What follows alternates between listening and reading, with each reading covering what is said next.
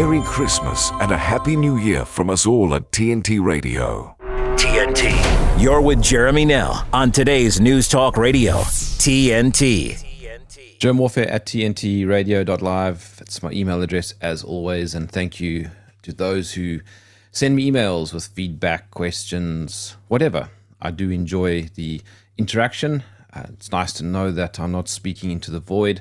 And if you are watching via one of the live feeds, I think Rumble or YouTube are probably the two best ones. Hi, nice to see you. So to speak, I can't see you, but you can see me. And jump into the live chat. And as always, let me know where you are messaging me from. It's Friday. It's a good way to end the week with a rather, I suppose, dark, serious conversation. But I'll try and segue it at the end into something more uplifting and positive, and I'm sure Kevork will do that with me. So let's do that, Alex. My name is Jerm. This is Jerm Warfare, the battle of ideas. It's the stuff. It's that division People are talking about. and that cluelessness that they want to push. Today's News Talk Radio, TNT. Kevork, Almassian, thank you for joining me in the trenches. Thank you very much for having me. It's a really pleasure to be with you again. Yes, the pleasure is all mine. It's quite a dark conversation, and as I said a moment ago, I'm hoping that towards the end we can see some light at the end of the tunnel. But for now, Kevork, would you mind just kind of zooming out as if you were a bird and just give me the outlook on what's currently happening in the Middle East? Actually, I really don't know where to start of what's happening in the Middle East because we have, since I opened my eyes to politics, and even before that, events are continuously happening, some of which are very hot, let's say, wars, and some of which are internal conflicts. But nowadays, I think the major conflict that we have to focus on is what's happening in Gaza, because it has regional and international ramifications. And especially knowing that regional countries are alarmed of what's happening in the Gaza Strip. And there are influential players in the region who invested, I would say, in the past 2 to 3 years, especially when the Syrian war has become more frozen, the front lines have become untouched, let's say. Some of the countries, for example, Saudi Arabia and Iran, they pursued peace instead of fighting each other in proxy wars in Yemen, for example, or in Syria or in Iraq. And this has happened through a mediation from the Chinese side. Assad flew to China. He struck a strategic partnership with China. Russia is mediating between Turkey and Syria. So there is backdoor diplomacy and diplomatic work between different regional and international powers to restabilize the region. And these October 7 events, in my opinion, deteriorated the situation beyond repair at the moment, because Palestine has a strong, I would say, it's a very important case for millions of people in the region and abroad, because it represents for them a few things. Some people, of course, believe in religious and in, let's say, some historical, their beliefs is based on history and religion, let's say. But also there are so many people are interested because it represents a struggle of people who are under occupation, and they see it in a way that this is an issue of colonialism and anti-colonialism forces. So we can see there is a big vertical rift that happened in all societies, and this is not exclusive to Arabic societies, but also in Western societies. For the first time, we can see that lots of younger generation are politically active in an issue that is really important for the rest of the world, instead of being just interested in some gender issues or sex issues and all these, I would say, distractions that the establishment was trying to promote among the younger generation for them to be detached from core issues, for example, one of which is in Palestine. And now that the Israeli strategy in the Gaza Strip, I would say it's very counterproductive for the Israelis themselves, for the Americans as well, because the declared goal of the Israelis is to eradicate Hamas and to ethnically cleanse the Palestinians. This is what they say. It is not my analysis. They say they want to push the Palestinians to the Sinai. From the Egyptian point of view, this is an act of war. So the Saudis are backing the Egyptians in this regard, although the Saudis are in talks with the Israelis to normalize the relations. So imagine the countries who already have peace agreement, such as Egypt with Israel, and such as Saudi Arabia that is trying to sign a peace with Israel. They are both coming against the Israeli strategy, and that is expelling the Palestinians, ethnically cleansing them to Egypt. And Egypt says this is an act of war. So the situation could deteriorate between not the enemies of Israel, but rather countries that are already in peace agreement with Israel. On the second part of this conflict, we can see that Hezbollah and Israel are exchanging fire. And Hezbollah, I think the number of the Hezbollah fighters who got killed are around 120 now. It's a huge number. And they are killing also lots of IDF soldiers at the same time. Now, Israel knows that they cannot bring all their military might and power to the Gaza Strip, because if they do, then this could open the opportunity for Hezbollah to intervene in this conflict more, let's say, to wage a ground offensive against Israel. So 1/3 of the Israeli army is busy nowadays in the north.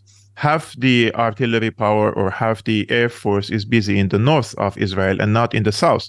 And now Netanyahu says that they are preparing, or they have a plan to wage a ground invasion of Lebanon. Ground invasion of Lebanon is not like a ground invasion of the Gaza Strip. I mean, in Gaza Strip, they waited 2 weeks and the Americans were pressuring and asking the Israelis to abort the mission and not to go into the Gaza Strip, but Netanyahu refused. In southern Lebanon, this is a completely different type of geography. It's more mountainous, hills, and Hezbollah has built a city under a city in southern Lebanon.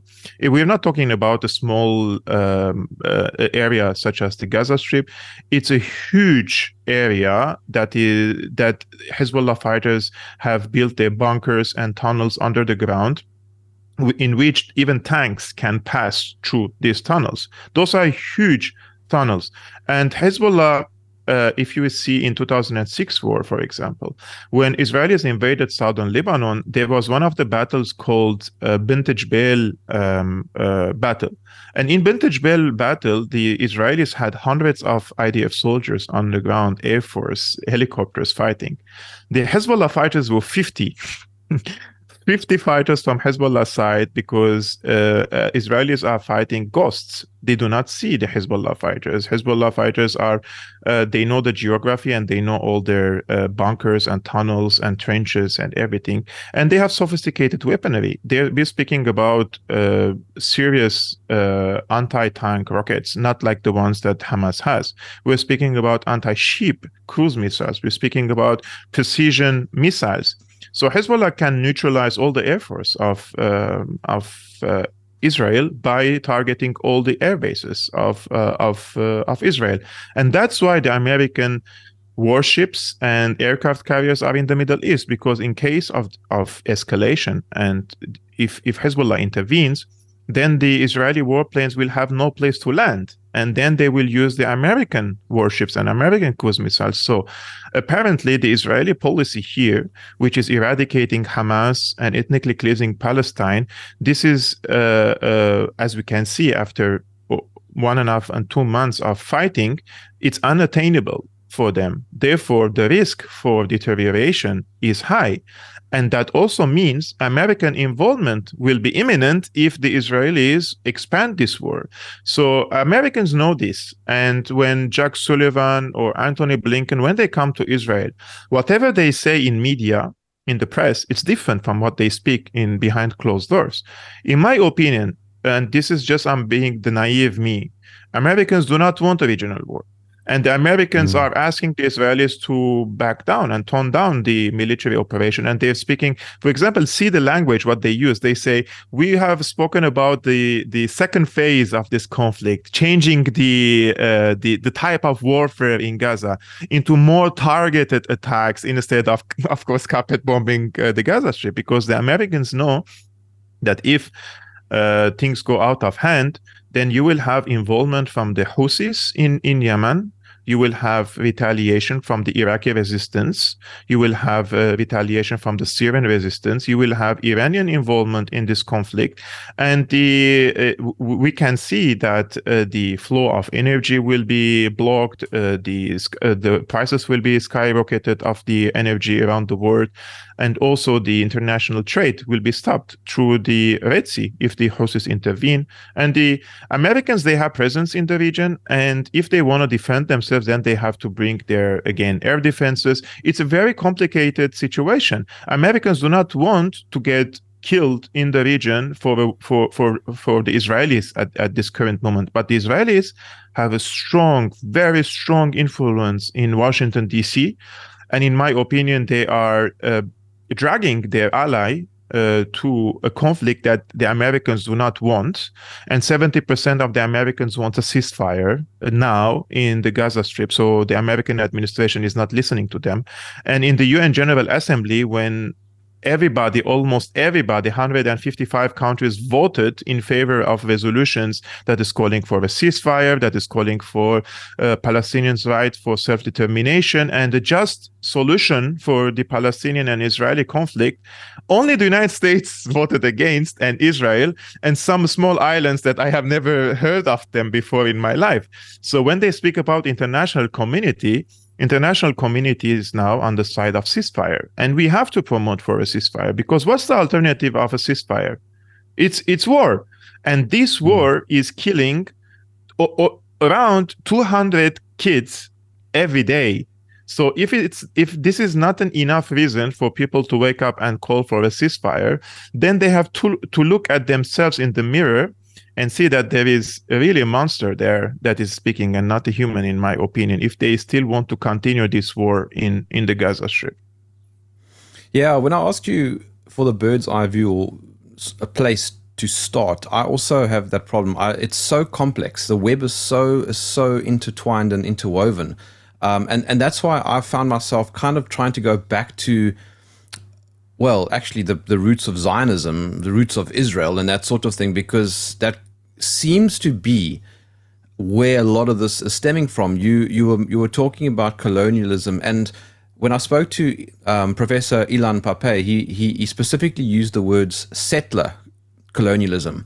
In other words, there were people there already and they were dispersed, hence the Nakba. And I suspect that a lot of this goes back to that, doesn't it? My friend, I come from the Middle East. I come from Syria. We have a Jewish community in Syria. And I truly believe nowadays that the Jewish people are safer in Syria than in Israel. And this is probably ironic, but it's true. I have Jewish friends in Damascus. They can wear their kippah nowadays, and they can walk in the streets of Damascus and nobody says anything or can even touch them. I saw that photograph. Yeah. And in the West, and I'm saying this with a heavy heart because also Jewish people feel threatened. This is true. We cannot underestimate that they are afraid nowadays. But one of the reasons I'm saying, there are multiple reasons. There are people who are just pure anti-Semites, right? They hate the Jewish people for being Jewish people. But there is also another reason that the Netanyahu government says that they are the only and the sole representative of the Jewish people in Palestine, in Israel, and all around the world. Because any Jewish person, and even if he or she is not born as a Jew, but his grandmother or his mother was a Jewish, they can claim Israeli citizenship. They can go and get an Israeli citizenship, and the Israeli government says, we represent you all around the world. So if the Netanyahu government represents, for an argument's sake, all the Jewish people around the world, which they don't, however, if they claim that and they are committing these atrocities, horrendous crimes in Gaza, in the West Bank, in Lebanon, in Syria, and elsewhere, then some people will attribute the actions of the Israeli government to the Jewish people, and they will say, this is your government, this is what the government is doing, and this government says that it represents the Jewish people. We have to understand the mass psychology of the people. Of course, this is not the correct way of seeing things, because in Berlin, when I go to the demos, for example, for calling for ceasefire or peace in Palestine, you can see many Jewish people holding the banners and say, not in my name. You do not represent me. Judaism is a religion, just like Christianity, just like Islam, and you are creating an ethnocentric religious state in Palestine over the corpse of other people, and they don't want that. And I am on their side. I'm on the side of the Jewish people who reject this Zionist project, because in my opinion, in the 20s, 30s, 40s, and when the Jewish people were persecuted and prosecuted, and they were living very harsh conditions, and they were subjugated to all sorts of sadism by different groups, whether state-sponsored or non-state-sponsored, persecution against the Jewish people, many of whom they wanted to escape this persecution, right? And many of whom they sat in the ships and they came to Palestine, and they were received as guests and as refugees. However, the planners of the Zionists who wanted to establish a state in Palestine, they converted this, what I would say, the escape of the Jewish people from their former countries to Palestine as a settler colonial project. So they converted the idea of saving the Jewish people from harm to a settler project on others' territories, on other people's lands and farms and apartments, right? So the difference is that the Jewish people, they have all the right to live in Palestine, and anyone who wants to come to Palestine and live as an equal citizen, they should be allowed to. Just like I am one of the people who encourage, and I still call on the Syrian government to do more to encourage the Jewish people who have Syrian root, and now they are in the United States, most of them, to come back and visit their home country and see if they can resettle again. Because the beauty of the Syrian society, the Palestinian society, the Lebanese society is that it has a rich multicultural, multi-societal, and multi-civilizational societies. And unlike the multiculti that the Western governments try to impose and socially engineer, it was formed naturally and not enforced from a tyrannical power from above, right? And I'm one of the proponents of that the Jewish people should come back and visit Syria, and if they can see that they can live again in Syria, that would be amazing. But not as a settler, not as someone who comes and takes my home or my apartment and says, now this has become mine. And this is happening because of the politicization of the pain, of the suffering of the Jewish people in the past by the Zionists in order to establish a nation for themselves in Palestine. Remember when Balfour said that we promise a homeland for the Jewish people in Palestine, he didn't say the nation, he didn't say the state, he didn't say the country. A homeland could be anywhere that they can live in peace and harmony with the rest of the people who were there. But the moment they arrived, the Zionists formed their militias from Argons, from Haganas, from other militias, and they burned down entire towns and entire cities, kicked out the Palestinians, tens of thousands of them, and they built their own settlements there. And this is unacceptable. We cannot accept this as a starting point of a conversation and say, let's forget what happened in the past, because what happened in the past is affecting the region today. And we have 500,000 Palestinian refugees in Syria. We have 500,000 Palestinian refugees in Lebanon, and we have 2 million Palestinian refugees in Jordan. So these countries, they have taken a huge burden of receiving Palestinians and trying to integrate them in the society, in their own societies. And of course, it's nowadays, nobody speaks about the right of return. The right of return is guaranteed by the UN. The UN Security Council Resolutions 242, 336, all of them say that the Palestinians have the right to return home. But who is going to allow them to go home? What's happening nowadays is the opposite. The Israeli government says, their officials say they are going to kick 2.2 million Palestinians from the Gaza Strip to the Sinai. Why do they want to do that? Because in their vision, they believe in a one-state solution by the Zionists. This is their saying. This is not my analysis. In order to do that, my friend, there is one threat against the Israeli project, and that is the demographics. The Palestinians have a lot more higher birth rate compared to the Jewish people. And on the long run, if they're going to be committed to one state solution under the Zionist state, and they're going to be elections and other things, it has to be oppressive. The Jewish people have to be more than the Palestinian people for them to be dominant over the society. So you are excluding 2.2 million people to the Sinai. And the Israelis, what they're doing, and this is an information that I know, 100% accurate information, Israeli government is speaking with European governments in order to urge them to receive Palestinian refugees when they kick them out from the Gaza Strip to Sinai. And they're asking for quotas, like you, Germany, or you, France, maybe you can take 200,000 people, or Great Britain, maybe you take 100,000 people. They want to make what is called a quota for these refugees and spread them all over Europe, while the United States will receive 0 of them, by the way. Nobody in the United States will going to receive Palestinian refugees, but the Europeans will have to receive. And imagine what could happen next in the future if there is a similar conflict in Palestine between the Palestinians and the Israelis, when you have 2.2 million Palestinians in Europe and they go to the streets, right? This is going to stabilize the European societies. So what is ironic here is the right-wing groups in Europe who claim to be anti-war in the past 2-3 years when the Ukraine war started, and they were like, and I must have even bought for their BS. It's like, oh my God, finally the right-wing people are now anti-war. It's like the left and the liberals are for war. And then when it came to Israel, it's all of a sudden they found their current thing in Israel Palestine, and what they're doing is they're shooting their own leg.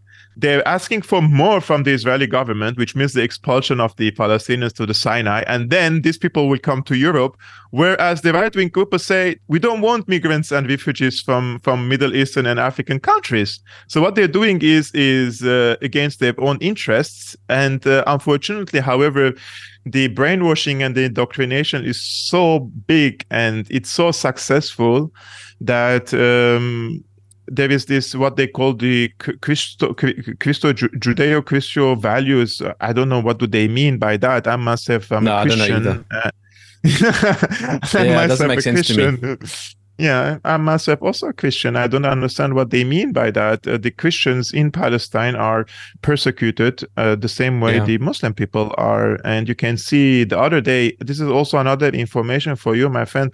If you heard of 2 women, Catholic women, were sniped by the Israeli forces in the Gaza Strip, it's worse than the people think it is. This case is clear-cut execution case, because the mother, when she went out of the church, she was sniped, by the IDF. And her daughter, when she saw her mother injured, she followed her to save her mother, and they sniped her daughter as well. Like in a matter of years. On purpose. Actively, yes. On purpose, of course, in a matter of seconds. It's not like these 2 people were walking together and then the Israeli side, they missed or they thought they are terrorists. They knew they are women, and at the beginning they murdered the mother, and then when the daughter came to save her mother's body, drag her mother's body, they sniped her. And this was my messenger is open and my DMs are open on Instagram, and a woman contacted me from Palestine, and she said these 2 women are her relatives. And I wanted to speak to the relatives of these victims. They're so afraid to come and speak on YouTube or on TV, because the Israelis are targeting these faces who are speaking up and talking to the TV. And you can see the journalists, the activists who were directly targeted. And if any Palestinian is listening to us nowadays, I just want to give a really small advice, especially for the activists and the journalists, about the smartphones, about the smart watches. The smart watches, especially the Apples and the other Android watches, those are the complete open technologies for the Israeli side to infiltrate.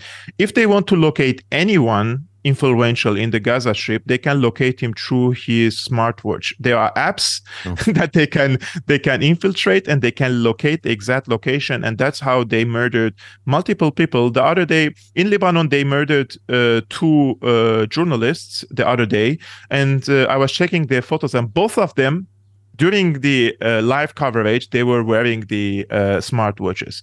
So I digged in, and I found out that the CIA in Syria, they found sensitive information and the location of people who work in sensitive military facilities in Syria by spying on their smartwatches and their iPhones through a training app. Can you imagine? A fitness app.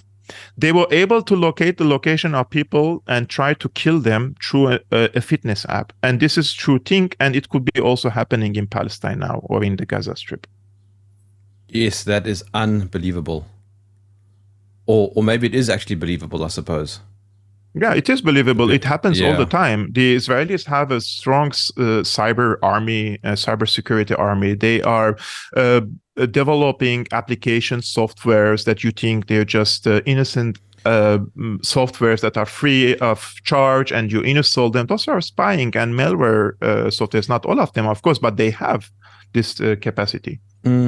Kevork, let's go back to the 7th of October for a moment. And something that doesn't make sense to me is, yes, the conflict has been ongoing for years and years and years. What do you think happened actually on the 7th? Why did Hamas supposedly go in with this aggressive maneuver? And as it turns out, the Israelis also, they had their defenses pretty much offline for a number of hours. The whole thing doesn't really make sense to me. And if they had known that this response was going to be so aggressive, why do you think they did this? Very good question. Unfortunately, I would say a few things here. The reports coming from Egypt say that the intelligence of Egypt already warned the Israeli side that Hamas is preparing something on that day, and their warnings were ignored. So if this is true, and the Israeli government was watching Hamas to commit this attack on the kibbutzes, they allowed them to come to Israel, and this was an intentional allowance for Hamas to come to the kibbutzes, and in order to trigger a reaction and implement the plan, which is the ethnic cleansing of the Palestinians in the Gaza. So if we want to believe in this narrative. But if we want to believe in the other narrative, which is Israel heavily relied on artificial intelligence in collecting data from the Gaza Strip, which is Israelis have a very complicated system of gathering data from Gaza.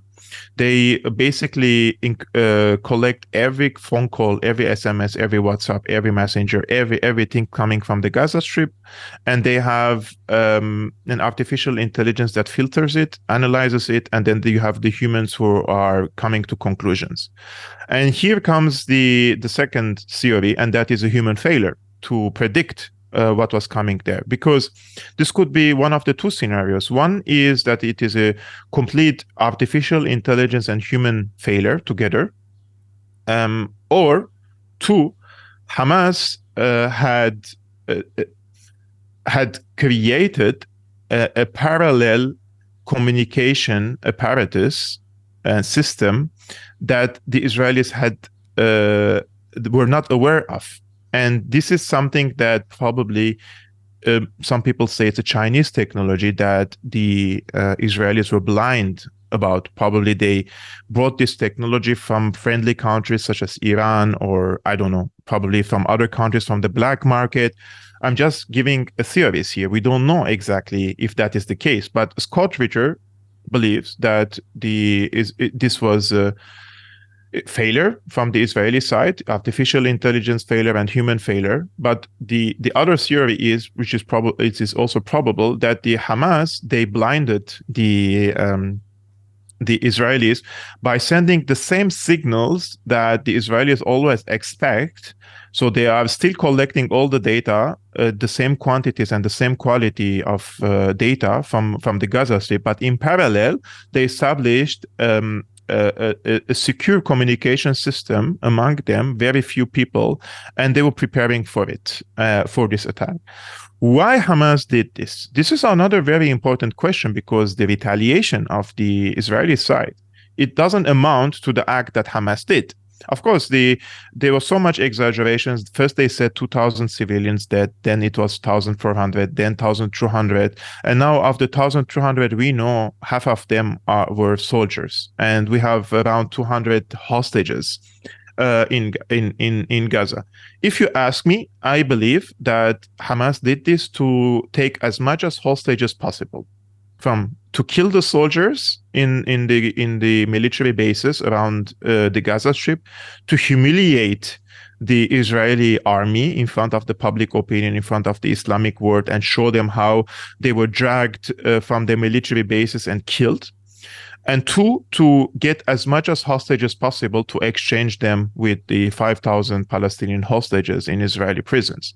This is, if I'm there and I'm living there and I'm going to plan for such an attack, if I'm thinking rationally, I would do such things. But because in the media and the politicians, they try to paint things always black and white, and they want to give us childish analysis, because they don't want for the people to think beyond their noses. Hamas is ISIS.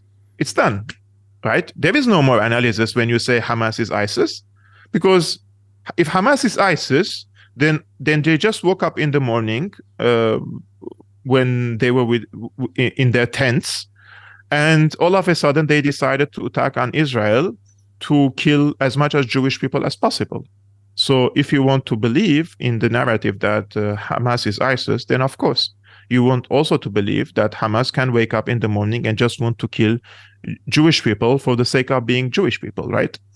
So we have all these theories in combined. I believe, if you ask me, it's either the first theory, and that the Egyptians warned them and they didn't listen because they wanted for the attack to happen so that they retaliate and kick the Palestinians out of the Gaza Strip, because they already had a pre-planned plan for the Gaza Strip. Or the second one, which was an artificial intelligence and human failure in this regard. But in either way, 600 civilians killed among the Jewish people, which is, in my opinion, horrendous, and it should never happen. And this is condemned. It should never happen. But at the same time, if you cannot condemn over 20,000 civilians dead in the Gaza Strip, and you come just ask other people to condemn what Hamas did, like Piers Morgan and other people, if you wake up in the morning and you're speaking about the weather and he comes in your dreams, do you condemn Hamas? It's like it's too much, Yes, I condemned Hamas for killing civilians. Some of them killed during a crossfire. Some of them were killed by the Israeli army itself, because they have what is called the Hannibal Directive. They have to kill what they call the terrorists when they're taking hostages. This is in their military training. So what the soldiers did, they just followed the instructions.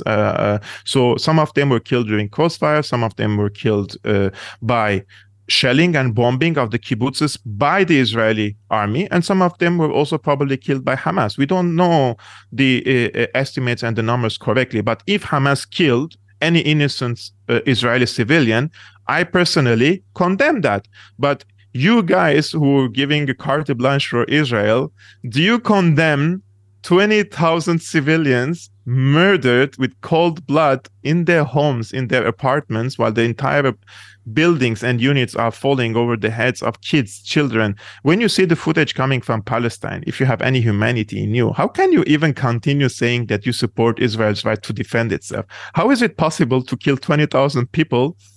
50% of the ammunition Israel uses is unguided rockets and unguided missiles. They don't even want to use the precision missiles, which gives you the impression that the Israelis do not want to minimize the civilian casualties in the Gaza Strip, because even if the war is over, even if they don't defeat Hamas in the mindset of Israel, they should make Gaza unlivable, uninhabitable for the people, so that nobody comes to northern Gaza again.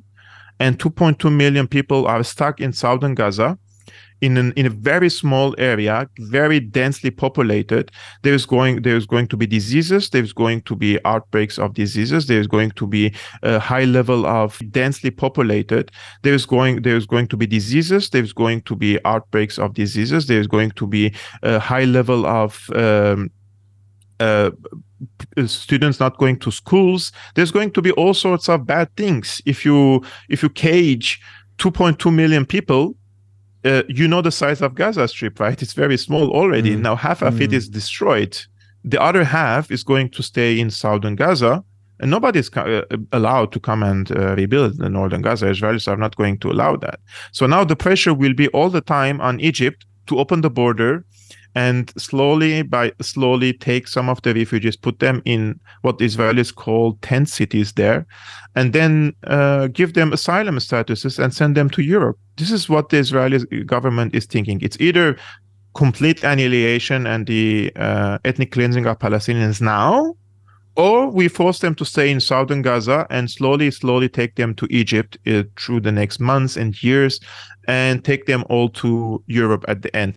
And I know from my experience here in Berlin, I have friends from the Gaza Strip, and this was happening a long time ago. Any Palestinian in the Gaza Strip who studied, let's say, bachelor degree in engineering or any other faculty, they were receiving scholarships or human sciences or humanities. They were receiving scholarships in Europe very quickly. If you want to come to Europe to visit, that's impossible. They're not going to give you a visa to come and visit Europe. They're not going to give you any sort of different visas just for education, and by doing so, they empty the society in the Gaza Strip from their intellectuals, and also weakening the social fabric of the Palestinians there. This is all well, in my opinion, planned, what they did. And when you were a Palestinian from Gaza and you came to, let's say, Paris or to Berlin, and you studied here and you did your master and then PhD, do you really think that this person is going to go back and live in the Gaza Strip under the bombs? Of course not. Yeah. He's going to have his degree, he's going to have his job, and then they open something else called family reunion. Family reunion is if I'm a man from the Gaza Strip, I'm educated, I have a job, I can bring my family, I can bring my father, I can bring my mother. So that's how you empty also the Gaza Strip. Slowly. They were doing it for quite some time, and now it accelerated. Kevork, Almassian, I'll be back with you shortly. My name is Jerm. This is TNT Radio. With his expert analysis and opinion, this is TNT Radio's Timothy Shea. If by some unimaginable impossibility you're still trying to determine whether you're a Republican or a Democrat, ask yourself the following questions. Did you favor the Baphomet statue being erected at the Iowa State Capitol? Did you enjoy the school board swearing in on a stack of child pornography books? Do you find nothing objectionable about a homosexual sex tape being recorded in a Senate hearing room and posted online? And finally, did you just love the transgender nutcracker down a hallway hideously decorated by Dr. Jill Biden for Christmas at the White House? If the answer to one or more of these questions is yes, you might be a Democrat. In fact, you're definitely a Democrat. As for the rest of us, if you doubted that, in the words of Sarah Huckabee Sanders, this next election is the choice between normal and crazy, wonder no more. Last week said it all. From AgInstitute.com, this is Timothy Shea for TNT Radio. You are loved. You are valued. You are resilient.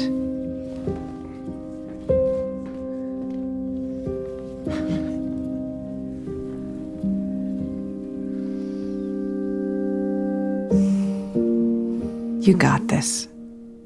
You're there for them. We're here for you. Find free care guides at aarp.org/caregiving. Jeremy Nell on today's News Talk Radio, TNT. Kevork, I did say at the beginning of the conversation I wanted a silver lining. Do you have a silver lining?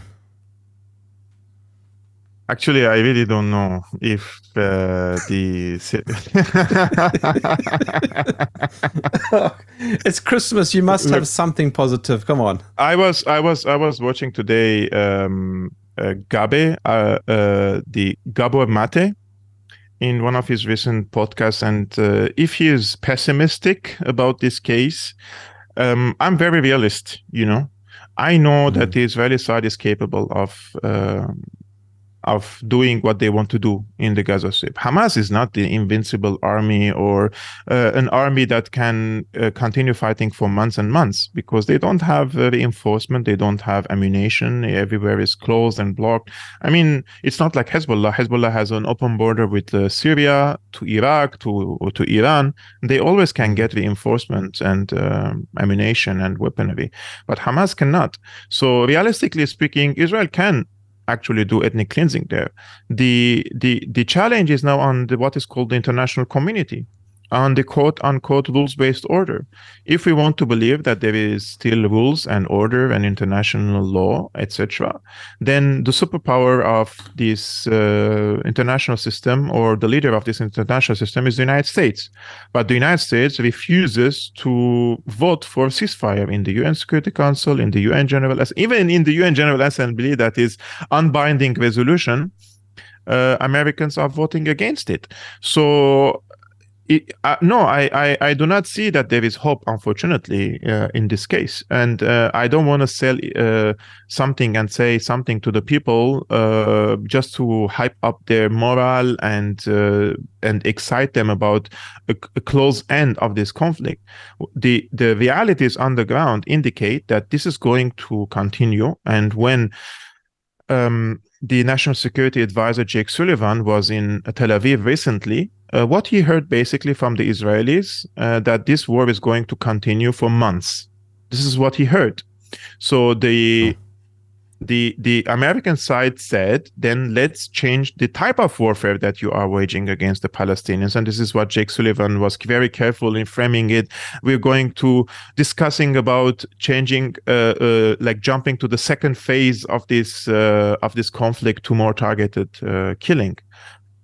Because international community is no more just the United States and some of the Western governments. We can see a clear change and clear shift in the mood, the opinions, and the biases and the alliances around the world.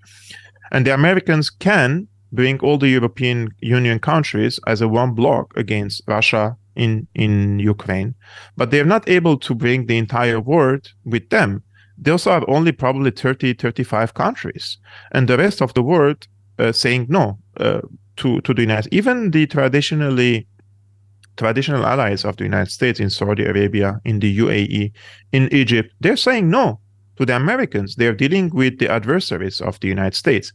Therefore, as long as we have a unipolar world that one side can dictate wars and the outcomes of these wars, we're not going to see peace around the world unless there is a second power or a third power emerge and they rebalance this power and tell the Americans that you have to end the war in the Gaza Strip, you have to end the war in Syria, you have to end the war in Iraq. And the United States can do that. If the United States voted for the ceasefire resolution in the UN Security Council, what can the Israelis do in this regard? Most of their weapons and bombs coming from the United States, their production in Israel is not enough to keep the pace with this in this war.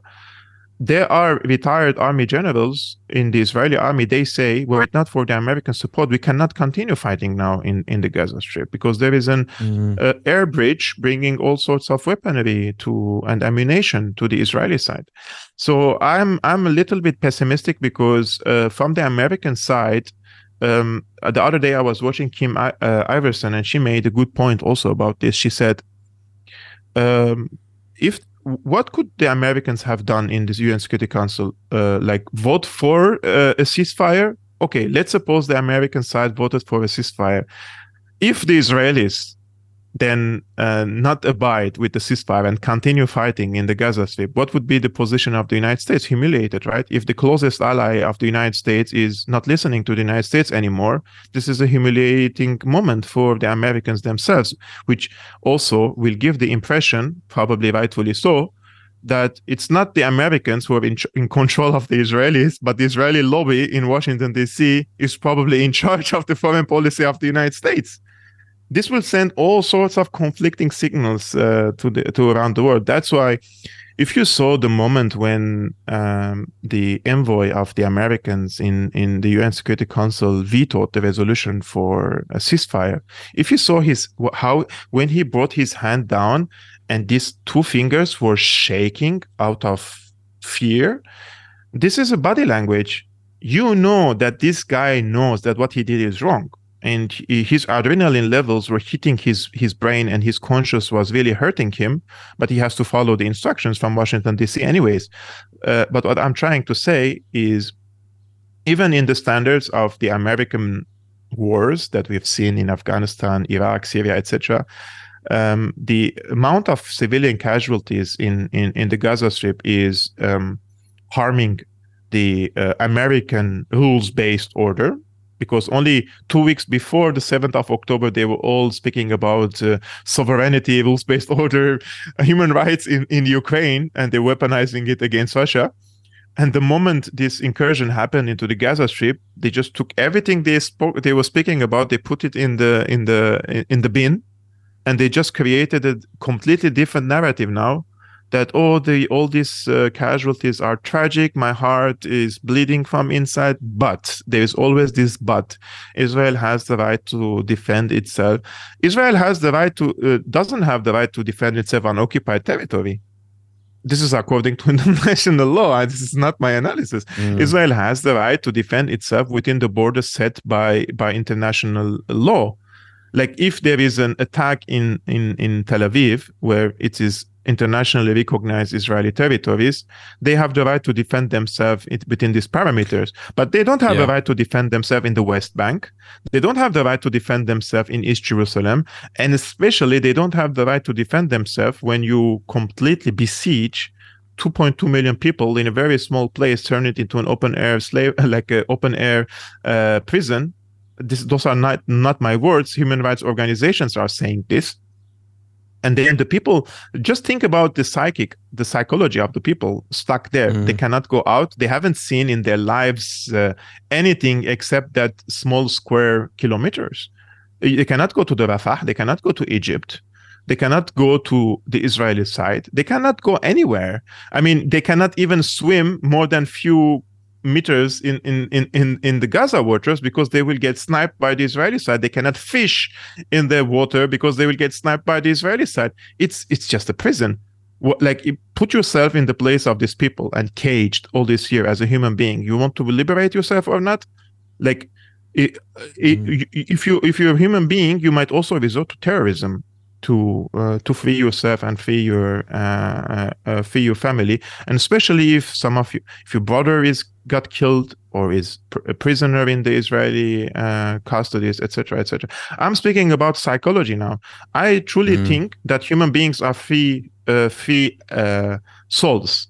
You cannot cage a human being against his will, and especially when he didn't commit something. If somebody committed a crime, and you put this person in prison, he would probably accept psychologically that he's getting punished for doing something. But if you were born in the Gaza Strip and you open your eyes and your parents said, now you are caged with us in this small town forever. Imagine what future do you have except joining Hamas? This is what Israel is doing. When you completely push people into desperation, they will go and join Hamas, Jihad, and other groups. And people have to know, I am not in favor of Hamas. I'm not in favor of Jihad, especially their ideologies.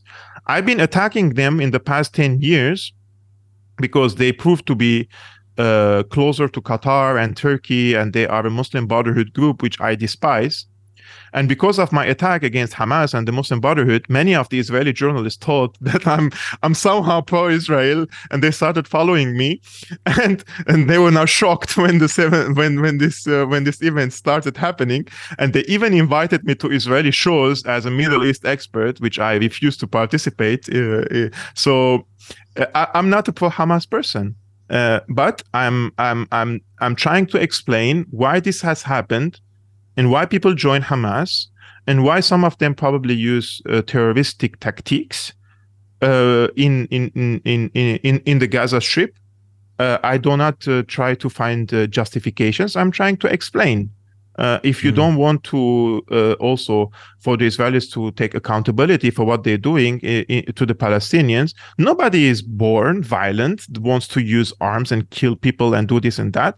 But everyone is ready. When your home is attacked, this is your duty to defend yourself, your family, your mother, your sister, your wife, etc. And this is what's happening in Palestine. And you can also similarly in the West Bank, where there is no Hamas. Why is there armed resistance against the Israeli rule in the West Bank? Because West Bank belongs to the Palestinians, but the Israelis have established all sorts of checkpoints, humiliating the Palestinians every day. If somebody wants to go from one town to another, 5 miles away, it takes 2 hours to just walk 5 miles in 2 hours. If you want to go from Bethlehem to Jerusalem, it could take you 5 hours, which is 20 minutes, 30 minutes path. How is this even humane? And then you have soldiers everywhere. I mean, and then all of a sudden they come and say, oh my God, look at this beautiful blonde Israeli soldier got killed by Palestinian terrorists. What is this beautiful blonde woman doing in East Jerusalem on Palestinian land? Why nobody asks that question? What was she doing there? Why is she even in the military serving unoccupied territories? Imagine you're asking this question to any other occupied people and say, why are you fighting against your occupier? Just submit. Nobody does that. If the Muslims come to United States, to Europe and occupy it, would the Europeans fight against it? Of course they would fight against it, right? People want to preserve their homes, their culture, their civilization, their stuff. So it's totally normal what's happening there, unless the occupation is over and the Israelis dismantle this discriminatory system against the Palestinians until the Israelis dismantle all these settlements on occupied territories. There's not going to be peace.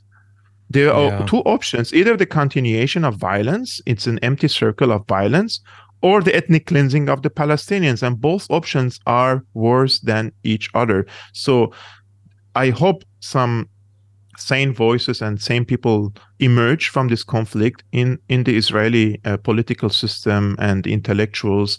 I can see lots of articles on Haaretz criticizing Netanyahu for what he's doing in the Gaza Strip, but there has to be strong political force now to push against this madness.